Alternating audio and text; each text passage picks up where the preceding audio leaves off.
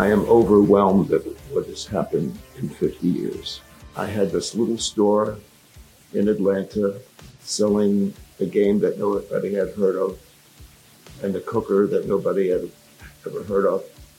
And I had no expectations that it would grow to what it has become today.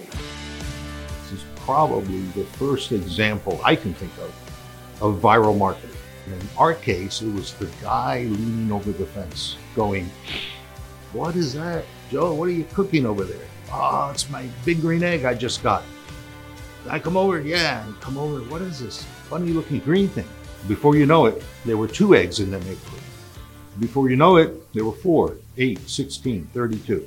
And I think the egg really, in a very analog way, right, pre-digital media way, got its legs like that. It's absolutely amazing.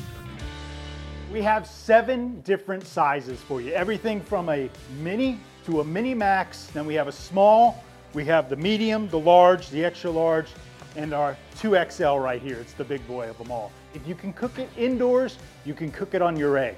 That's right, if you're outside, you can have a pizza, you can do a stir fry, you can do anything slow and low. It's great. You can cook for hours on these things.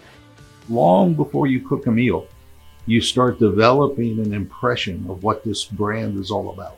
And our job is to carry that all the way through the user experience, and then the follow-up when you come in, you've had an egg for a while, and now you want to play around with pizza, you want to explore what is this rotisserie thing, or I'm ready to do a 20-hour cook. What is this gizmo you have that I can monitor my egg from the golf course and manage temperature and all these things, right?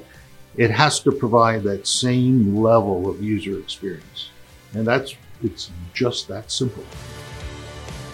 I'm as surprised as anybody.